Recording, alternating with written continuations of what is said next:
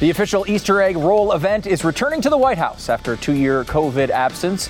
We're all excited for the kids to find the eggs, and I know the president is hoping that they can also find his keys, and his wallet, and his pants, and the nuclear codes. And of course, Hunter's missing laptop. Stu Does America. Subscribe right this moment. BlazeTV.com/Stu. The code is Stu. We'll save $10 off your subscription to Blaze TV. We've talked to a former high school football coach who was fired and now is going to the Supreme Court. Joe Biden is alienating the younger portion of his base along with everyone else. But we start by doing religious liberty. Today, we're going to do something different. We're going to rank the Supreme Court justices on religious liberty. That's it. The only qualification. We're not going to look at how hot they are. How good their abs are, nothing like that. Just how they rule on religious liberty. And there's a couple things here that you have to think about as we're getting this started. Number one, I'm not putting any ties. Okay? Anyone who's tied with the other one, we're making a decision. We're ranking them 1 through 9. And secondly, some of the justices that we don't really have much information on, we're going to make a judgment anyway, because it's just a cop-out to do it any other way. So that's what we're doing today. And quickly, let me give you one of the names of the justices we'll be talking about today. Ketanji Brown Jackson, she is for real. Never had a justice quite like her. She's a former public defender. Ketanji Brown Jackson, she is for real. Where will she rank on this list? Are you excited to find out? I know that I am. Now, normally, you would count a countdown sort of list like this, starting at number 9 and going all the way to number 1. But that's not going to happen today because everybody knows that number 1 is already Clarence Thomas. Now, it's just one of those things. It was so obvious going in. I didn't want to build all of this drama until we got to the top and then I revealed the guy you already knew was in first. It's kind of boring. But Clarence Thomas has had a great career and has been very, very strong. I'm going to move on from Clarence because you know how good he is and move on to number 2, Samuel Alito. Now, the question here is, should it be so obvious that Clarence Thomas is number 1? And here's the thing, not really. Samuel Alito has been about as close to a 1B to Clarence Thomas as possible. Alito has been really, really strong on this. And it's one of the underrated parts of George W. Bush's presidency. You know, people talk about Roberts all the time, and we'll get to him. It's going to be a while, but we'll get to John Roberts here in a little bit. But Samuel Alito is really, really strong, and he's been about as strong as Clarence Thomas, and I know that's sacrilege. You're not allowed to say things like that. But Alito deserves a heck of a lot of credit here, and he gets the number 2 ranking. Number 3, Neil Gorsuch. Yes, Neil Gorsuch. Now, Gorsuch can be a little frustrating to conservatives at times, but his libertarian leanings really help on those close calls, especially when it comes to the power of the state. And this shouldn't be a tough call for a Supreme Court justice. This shouldn't be a difficult one. At times, yes, I will acknowledge Neil Gorsuch has been a bit frustrating on certain things. However, usually when he makes mistakes or he does things that we don't particularly like, he's doing it in a way that relates back to originalism, sometimes a little too much textualism for my taste, but still, he's a guy who's been pretty strong on this. And I talked to, one of the things I did is I sent this out. You may have seen me tweet a sort of preview to this monologue yesterday at Stu Does America. I'd love to see your rankings, by the way. Drop them down in the contents if you want. Don't give me the thing that everybody did. It was like 1, Clarence Thomas, everybody else, number 9. I know, I got it. You like Clarence. But I also sent this around to a bunch of real experts, people who watch this stuff every single day, and not most of them didn't want to tweet their opinions on this because some of them, are dealing with these cases out in open air, and they don't want to necessarily go down these roads. But Gorsuch was one that was a little dividing, I will say, on several of the ballots. He fell a little lower on some of them a little higher. I put him at number 3. I like Neil Gorsuch. I think that was a good pick by Trump. So far has held up pretty well with some issues, but I think overall pretty good. Good enough for number 3. At number 4, Amy Coney Barrett. That's right, ACB, the notorious ACB. By the way, you can go to studoesmerch.com and get your notorious ACB shirt if you want to celebrate Amy Coney Barrett with the rest of us. Now, look, I'm going to be honest with you here. This is pure speculation, okay, because she hasn't done anything yet. She's brand new, basically. It's too early to really know if she's going to be good or bad. But when you look at her history, everything about her indicates this would be one of her stronger areas when it comes to originalist sort of legal structure. This is where you think she's going to shine. And if you don't get her here, you missed with this pick. So we're gonna. I almost put her at number 3, frankly, but I decided to stick with number 4, especially because we don't know enough yet. Number 5, Brett Kavanaugh. Now look, good old Brett makes me a little nervous. Not because I think he's going to drink too much and do terrible things to me. No. Because on a lot of these big issues, he strikes me as a guy who's looking a little bit, I feel like he looks around the room a little bit before he rules. He looks around, what are people thinking? That's a trait of the one John Roberts as well. I don't like that trait with a Supreme Court justice. I want someone who is going to say what they believe the Constitution provides for, even when everybody in the room hates his guts. That's what I want. That's why I love Clarence Thomas. That's why I like Samuel Alito. That's why you like Neil Gorsuch. Even when you disagree with Gorsuch, he's willing to stand up and just say, I know you guys all hate me, but here's why. Here's what I think, and here's why I think it. Kavanaugh, I get the sense, is a little bit different. He's a guy who's looking at the reputation of the court maybe a little bit. He's been a little disappointing on a couple of smaller things so far. We will see in this big case coming soon when it comes to abortion as his overall profile. But as far as religious liberty, he actually has been really good, generally speaking, during his career on this issue overall. We will see how that one turns out. Now, I've got the most controversial one up next. This is the one that's everyone's going to go crazy over. But I'm going to give it to you anyway. Number 6, Elena Kagan. Yes, Elena Kagan, named by Barack Obama to be on the Supreme Court, is number 6 ahead of John Roberts. And that might be the most controversial thing on this particular list. Because, look, the thing about Kagan is occasionally, every once in a while, in a blue moon, around the corner of time, eventually sort of gets one thing occasionally right. And actually, on religious liberty, it's probably one of her more conservative views. Now, when I say more conservative, it's comparing it to really, really liberal. So she's not anything that I would want in a Supreme Court justice. I would not name Elena Kagan. However, most everything that she says, I think, is wrong. But when it comes to religious liberty, she's actually been just normal bad, right? Like, she's actually been okay on some of these things. And I will say Elena Kagan is as close to a miss as the left will ever have. They never miss on Supreme Court justices. All of them always say the exact same thing that whatever that day's version of AOC is uttering. But Elena Kagan breaks that mold every once in a while.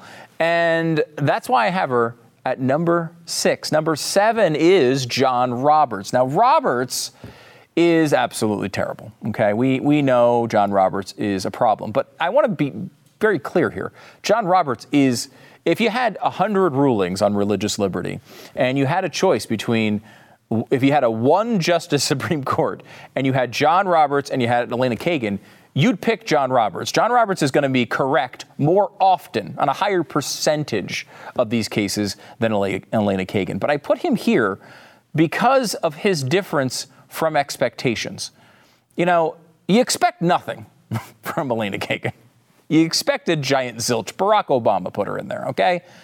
And maybe you're getting, instead of 0%, maybe you're getting 15%, which is better than you'd ever expect.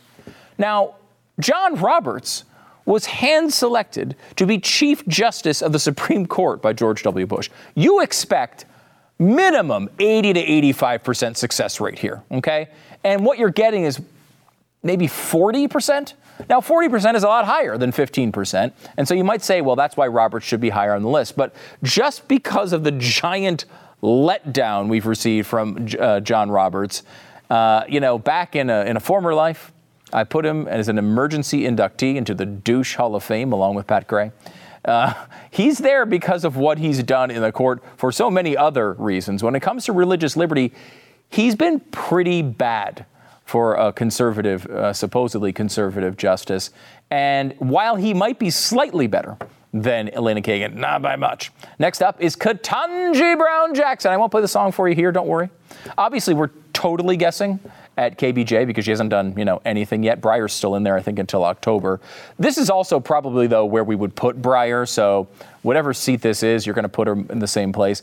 One thing about Ketanji Brown Jackson's hearings, and this is, I think, completely meaningless, but she at least seemed to think she was supposed to say things that sounded a little originalist. She seemed to think, she sounded more conservative than liberal justices of the past. I don't think that's true at all, to be clear. I don't believe that. I don't think she's true. I don't think there's any chance we're going to get some hidden Clarence Thomas coming out of the Joe Biden's presidency. But we don't put her dead last because we really don't know at this point. And it does seem that she's going to be worse than Kagan, and I assume Roberts, but Roberts, who knows? He can always surprise you. And at number 9, worst possible job in the Supreme Court on religious liberty is Sonia Sotomayor. Congratulations, Sonia. Not only is she terrible on religious liberty, she's also a first-class idiot. Yes, a dunce in a robe. She's not only worse than everyone else on this list, she's also worse than Ruth Bader Ginsburg. She lives in the intersection of ignorance and certitude, and that is a very dangerous intersection to live in. Well, the truth is that none of this should be hard. The Constitution is clear. The founding of the country was clear. Religious liberty is quite literally the main reason this nation exists. Every Supreme Court justice should tie at number 1 on this list. In fact, this should be so obvious to everyone that these cases shouldn't even make it to the Supreme Court. Every justice should be in agreement on these basic truths. They're supposed to be self-evident. Everyone from Thomas to Alito to Gorsuch to Kavanaugh to Roberts to Sotomayor to Kagan. I'm forgetting someone. It's 8. Ketanji Brown Jackson. That's right. Yeah, you're right. Okay. Never had a justice quite like her. She's a former public defender. Ketanji Brown Jackson. She is for real. Does America.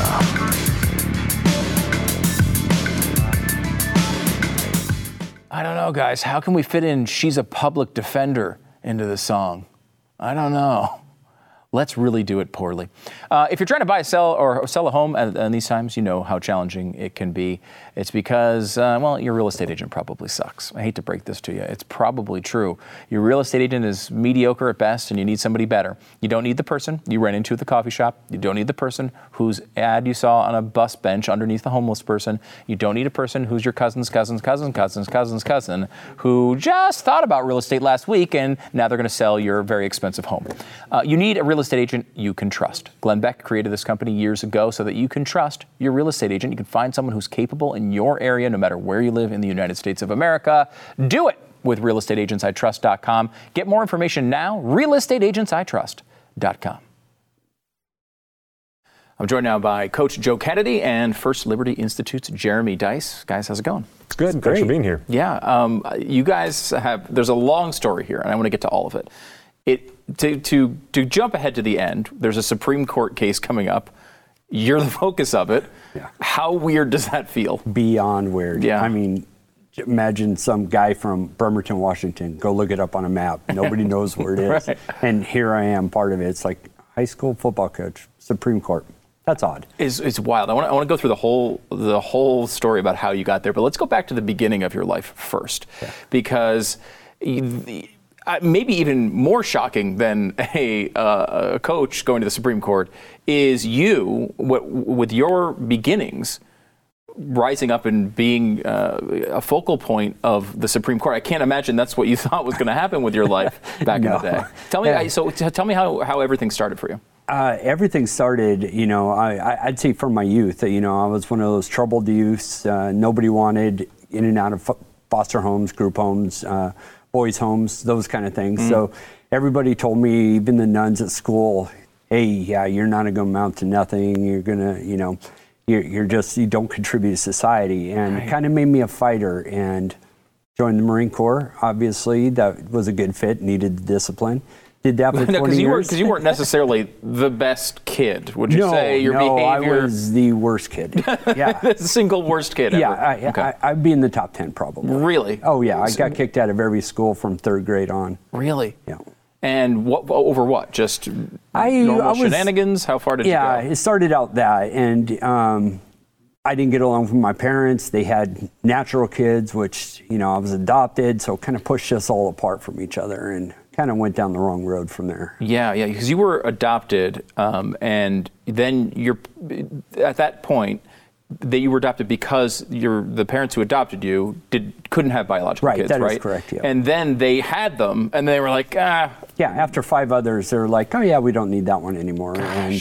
But I was a terror. So I hold nothing against them, because I wouldn't put up with me. I would have killed me a long time ago, I think. So you go to the Marine Corps, and does this help? Does this turn you around? Did you get the sense of discipline that you felt you needed? Oh yeah, and part of a team. I was greater than myself, and it was a really a proving stone for myself, because everybody says you're never going to amount to anything. So I wanted to know if I actually could. I wanted to prove them wrong, but I also wanted to prove to myself that I could do something incredible with my life. Okay, so you go through the military. What happens next? I just retired, and I was out on a run, and athletic director from Bremerton Schools stopped me in the middle of my run and chatted me up and offered me a job, and I applied, and there it was. So how did you, were you a big player? Did you, how did you get this gig? We still wanted that to this day. The head coach, when we had the interview, he says, why would I hire you? You know nothing about football. And I said, no, I don't. X's and O's is not my thing at all. Mm-hmm. I said, but I will make you a great team, and I will get the most out of all the players and all the coaches. I will do everything in my power to develop a team and get leadership and take us to the next level in that arena. So you become a coach, and you start without real knowledge of X's and O's, and you become a coach, but you're looking to improve them as men, as you're trying to turn this into a team of men. That's exactly it. And part of this process is something you do after the games. Right, and that I was a brand new baby believer, just within a year of finding, my relationship with God. Really? And everything just all rolled in together all at once. It was just really odd how God put it all together. Weird sense of humor he has, picking me to do this stuff. So why did you start? Because you started praying after the games. Why? Right. I was watching Facing the Giants. I don't know if you saw the movie, but in the movie, the coach was going through great turmoil in his life. And I felt the same way, and it was an answer call. They offered me that job on a Friday, and that movie came on over the weekend, and I fell to my knees and said, I'm all in. You don't get an answer all the time, and that was a die-hard answer. And I just, from right there, said, that was my covenant with God. I will give you the glory after every game on the battlefield. Now we're getting Jeremy Dys as well. Jeremy, of course, with First Liberty and Stupid on the show many times. The left would say that's not okay. The media would tell us it's not okay to have the coach praying with kids. It's against the separation of church and state, as you know, directly in the Constitution, Jeremy. I can never seem to find it, but they tell me it's there. When people say that, how do you explain this to them, that this is not against the rules? Well, in this case, we've got to be very clear. Coach, all he wanted to do is pray by himself at the 50-yard line after the game. That was his whole covenant with God, to do that by himself. Over time, it evolved that students started to join him, and it became sort of a motivational speech afterwards with religious content. When the school district found out about it, oddly enough, through a compliment, they investigated it, as, of course, because it's a government agency, they have to do an investigation of these things. Of course. And they said, look, you're praying with the kids afterwards, that needs to stop. Coach said, okay, no problem, I understand that, I may have my opinion about that, but that's not what I covenanted with. What I promised to do with God has nothing to do with other people. It just involves me. Sure. And so I'd like to continue to be able to take a knee for 15 or 30 seconds on the 50-yard line, thanking the Lord for the game that we just played. And they still said no. And so that part is what's under consideration now with the Supreme Court of the United States. Is it sufficient to coerce other people and therefore violate the Establishment Clause just because those students can see Coach engaged in what they called demonstrative religious activity at the 50-yard line of a public school's football field? Because, Coach, you didn't say, hey, you're not going to get any targets at wide receiver if you don't come pray at the 50-yard line. This was not your approach. No, especially when I'm just a JV coach, you know, so I have nothing to do with the varsity lineup, who plays, who doesn't. I'm trying to squeeze everybody in. Yeah. Now, with JV, I had full control, and everybody played. We're not worried about winning the game. It's developing those players Right. and to be better young men and getting to the varsity level. So I don't care if we had special needs kids on our team. They played. Every single person plays on JV. And so some of the kids initially tried to come out and pray with you. Did you have to tell them essentially, no, you can't come out here and pray with me? No, the school has a very weird rule, and it's the only one that applies to anything with religion as far as I could read, and it says that you cannot encourage nor discourage kids in prayer. So I couldn't say, don't come out here, and I can't say, please come out here. You know, I mean, you're stuck between a rock and a hard place. But we worked really hard to get to the point where I thought we were on the same sheet of music, and it was, you don't pray with the kids, everything's going to be okay. And I thought we were set. I told my team, hey, I know where you guys' heart is. I know you want to join, but you're not going to. We don't want any more problems. And they were totally understanding. And which I think technically breaks the rule you were just talking about, because you had to discourage them to not come out. Yeah, you have to be very creative with your words. And right. You do your thing, I'm going to do my thing. I'm not telling you no. Does the government have any role here, Jeremy, in determining whether a coach decides to pray after a game? Back in the 1960s, the Supreme Court said that it can hardly be argued that either students or teachers shed their constitutional rights when they walk through the schoolhouse gates. We know that in that case it's talking about student speech. So we know the answer to that question. This is really the case that will determine the other side of that equation. What about teachers and coaches? Do they shed their constitutional rights when they walk through the schoolhouse gates?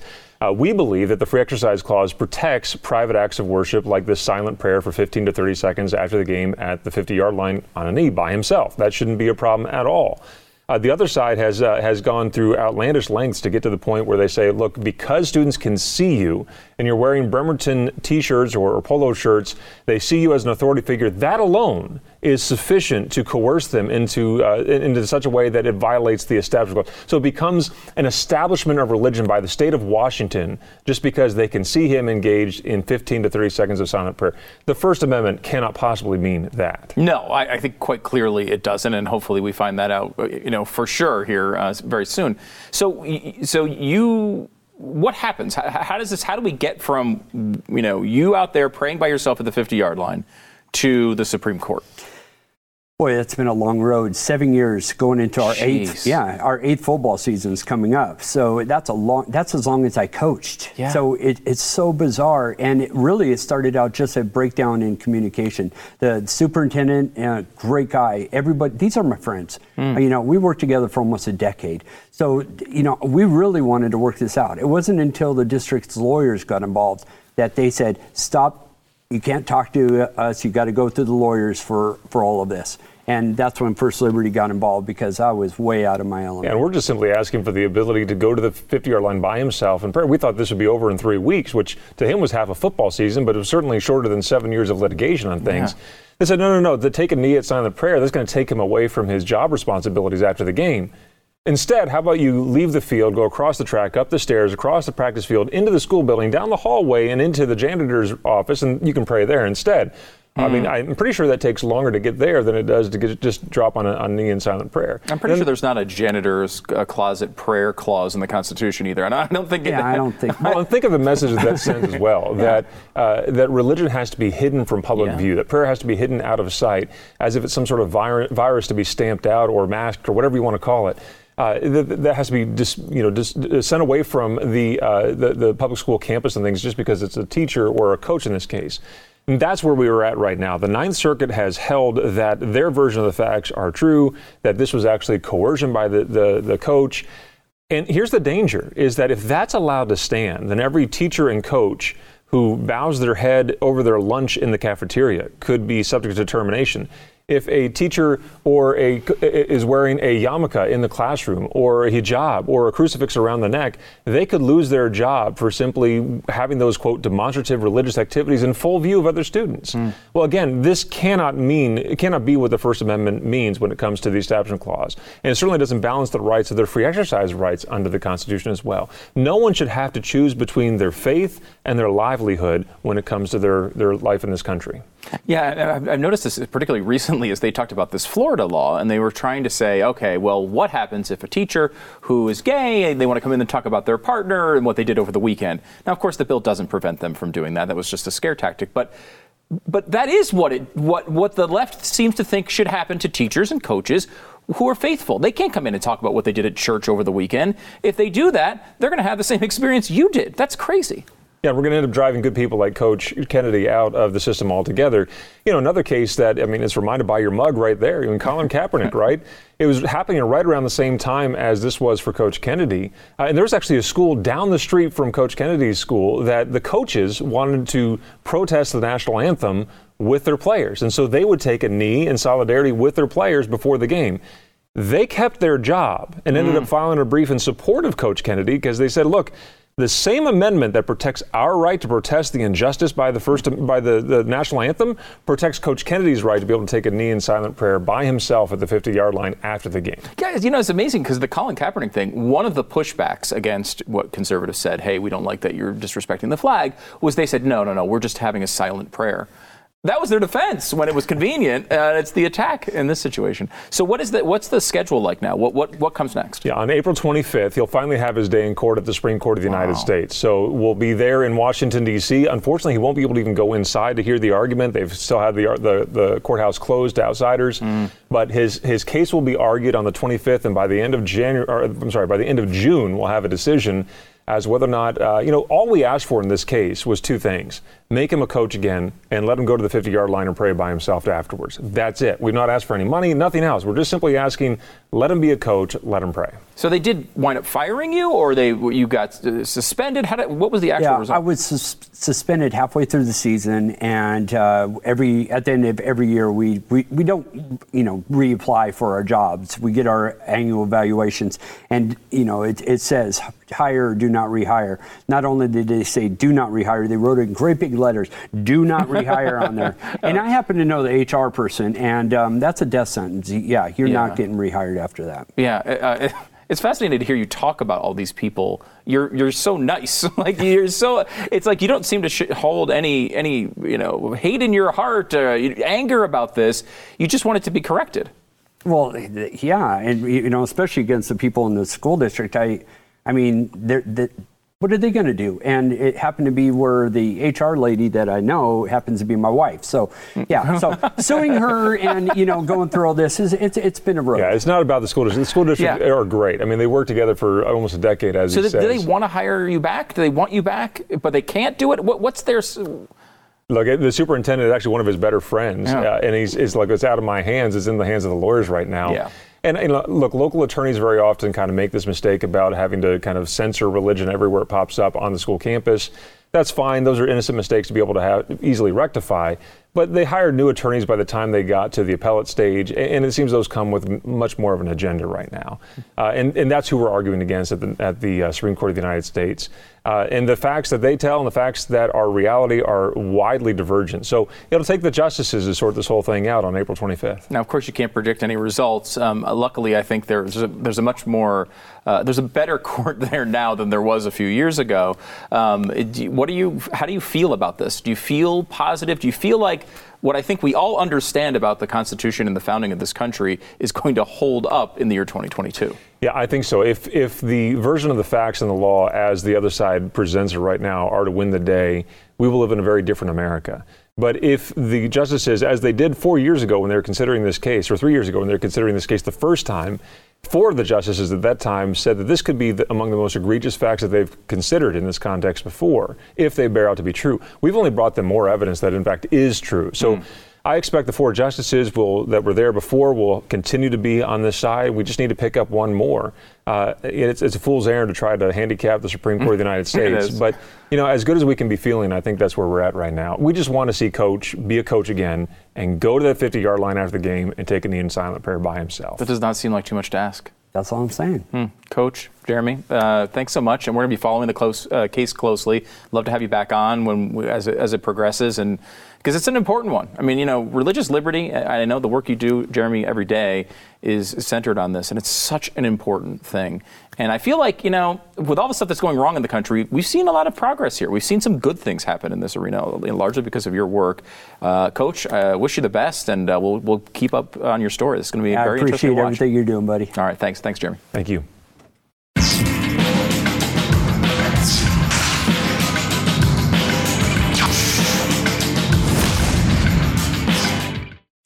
Joe Biden's doing a good job, huh? According to no one. His new approval polls are as bad as you could possibly imagine. Gallup has him at a new low. He was at 56% when he started. Then he was down to 49% in the summer of 2021. Now he's right around 42%. The details are really rough, too. At one point, 60% of Generation Z adults and millennials approved of the job he was doing. That has fallen then to 53%. And now keeps continuing to fall. Let me give you some of the details of these breakouts here. 21-point decline among Generation Z adults. A 23-point decline among 18 to 29-year-old adults. Black and Hispanic adults also show big drops. Early in Biden's term, 87% of non-Hispanic black adults approved of the job he was doing. That fell to 74% in the summer of 2021, and is now at 67%. That's off 20 points. Among Hispanics, it's dropped from 73 to 52, off 21 points. Among non-Hispanic white adults, it has gone from 55 to 45%. And here's the thing. The worst part of this poll is this is the good poll that came out today. That's the good news. Here's the bad news from Quinnipiac. Approval rating at 33%. 33. Hard to overstate how terrible that is. Let me give you some of these breakouts because it makes it much worse. Only 76% of Democrats are approving him at this point. His independent splits, 26% approval, 56% disapproval. Now, what about the passion? Where's the passion behind Joe Biden? Well, 1% of Republicans strongly support his presidency right now. You would expect that number to be low. However, only 46% of Democrats strongly approve of Joe Biden right now. Less than half. Among independents, that number is 11%. That is how bad this is going. It's going as exactly how bad it feels. And now, almost every single poll has him at historic lows.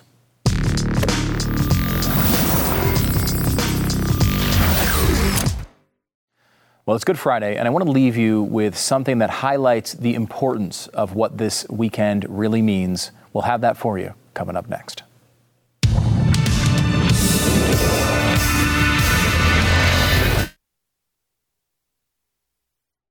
Today, we're going on a journey. They say that time itself does not exist as we know it, as we understand it. It only really exists as something called space-time. It's really only a point on a giant map. Something that we can use to find out where we are, where we've been, or where we're going. So let's unfold space-time and trace our way back. First, maybe just a couple of years. Tonight, I can report to the American people and to the world. The United States has conducted an operation that killed Osama bin Laden, leader of al-Qaeda. On my orders, the United States military has begun strikes against al-Qaeda terrorist training camps. The people who knock these buildings down will hear all of us soon. Now back even further. Princess Diana died around 4 I did not have this vast right-wing conspiracy. Now, is O.J. Simpson. He is armed with a gun. Mr. Gorbachev tears down outside of his apartment. Elvis Presley died today. Well, I'm not a crook. I've earned everything I've got. Because of what has happened in Munich during the past 48 hours, 8 or 9 terrified living human beings are being held prisoner. Small step for man. A second shot, the third total shot, hit the president's head. Ladies and gentlemen, the Beatles. Dr. Martin Luther King has been shot to death in Memphis. A short time ago, an American airplane dropped one bomb on Hiroshima. Allied naval forces supported by strong air forces, began landing Allied armies this morning on the northern coast of France. December 7th, 1941, a date which will live in infamy. Oh, the humanity. Back farther still, even before Marconi, when the air was silent.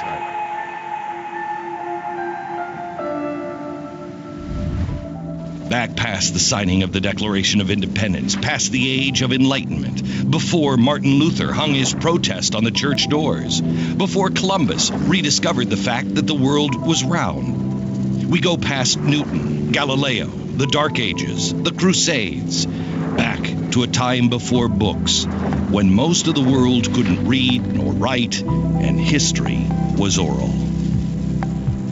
We leave this world now, where we can hear and see a lone protester standing in front of a tank in a country on the other side of the planet, and we can see it live. To a world seemingly simple, yet brutal beyond our understanding, where news was spread from mouth to mouth. We stop here, at approximately 29 of the Common Era. We stop at a small walled city in the Middle East. It's around 10 o'clock at night, just a couple of days before Passover. The meals are being prepared, the night's meal had already been eaten, and most in the city are asleep. One man, however, is not. It's strange. He's younger than I am. He's about 30. He's awake and alone in a garden.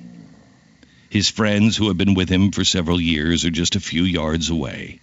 They slumber underneath the star-filled sky. They still don't know that even though they sleep, the world is about to wake. 11 of 12 men sleep beside a hill. One man awake.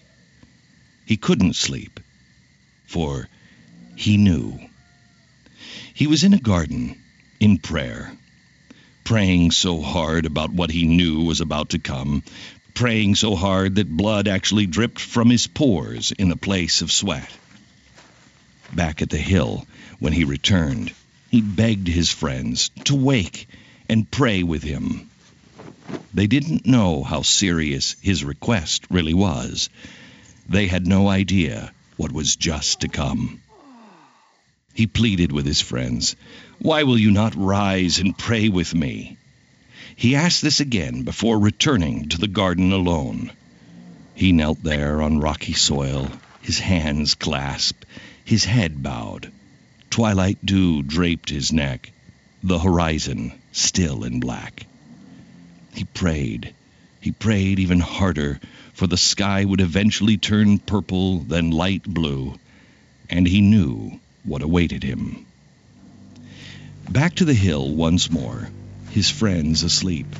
He begged his friends, "Rise, rise and pray with me. I need you now more than ever." They said they would, but shortly after he left, they fell asleep again. The dawn was even closer, and he knew his time was running out. Now over the hill, they marched like flowing lava burning in the night's solace. The 11 are surely awake now.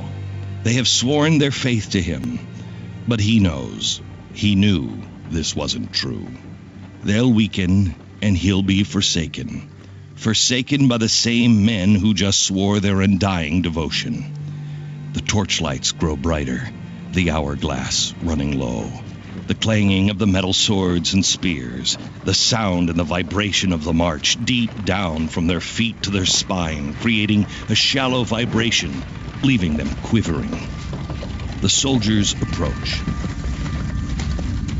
The one is grabbed and kissed. Betrayed with a kiss wearing the mask of loyalty.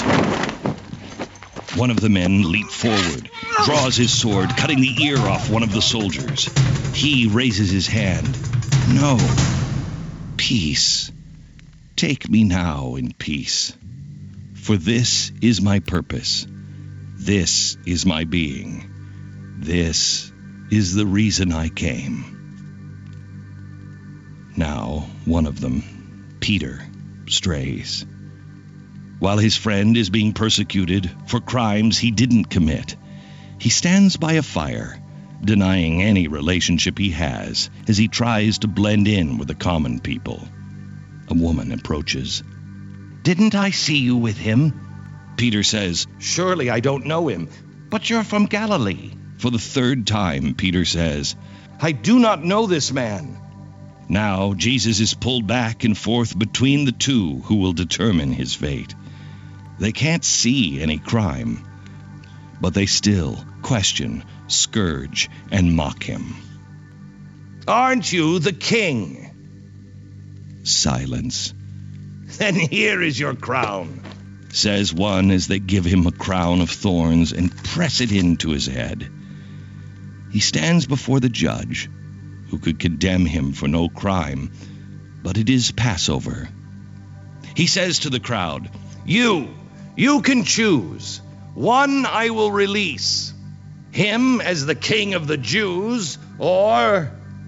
Jesus, standing silent, his eyes to the ground, is condemned to death.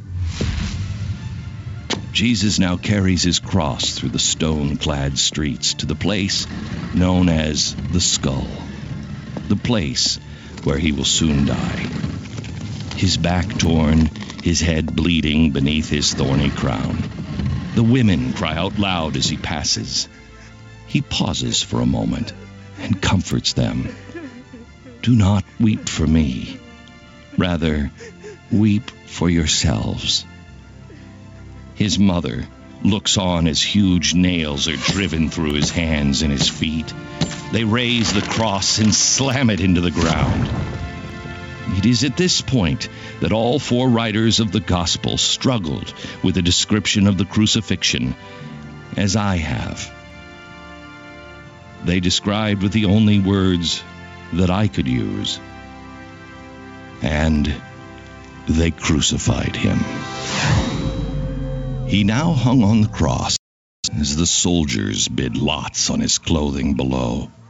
Next to him, two criminals hang, but they are simply tied to the cross. One of them says, You're the Son of God. Save us now. Save all of us. The man in the middle does nothing, for he had a purpose.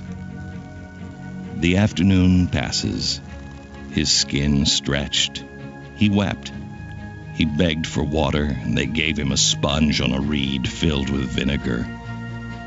In a moment where he showed us that he was truly human, he cried out and said, My Father, why have you forsaken me? The sky began to grow dark. It was approaching 3 o'clock on a Friday afternoon when Jesus, the carpenter from Nazareth, spoke once more and only once. His last words, It is finished. So today, people all over the world do as I do now. I thank that lone carpenter for dying on that Friday afternoon, so I may live.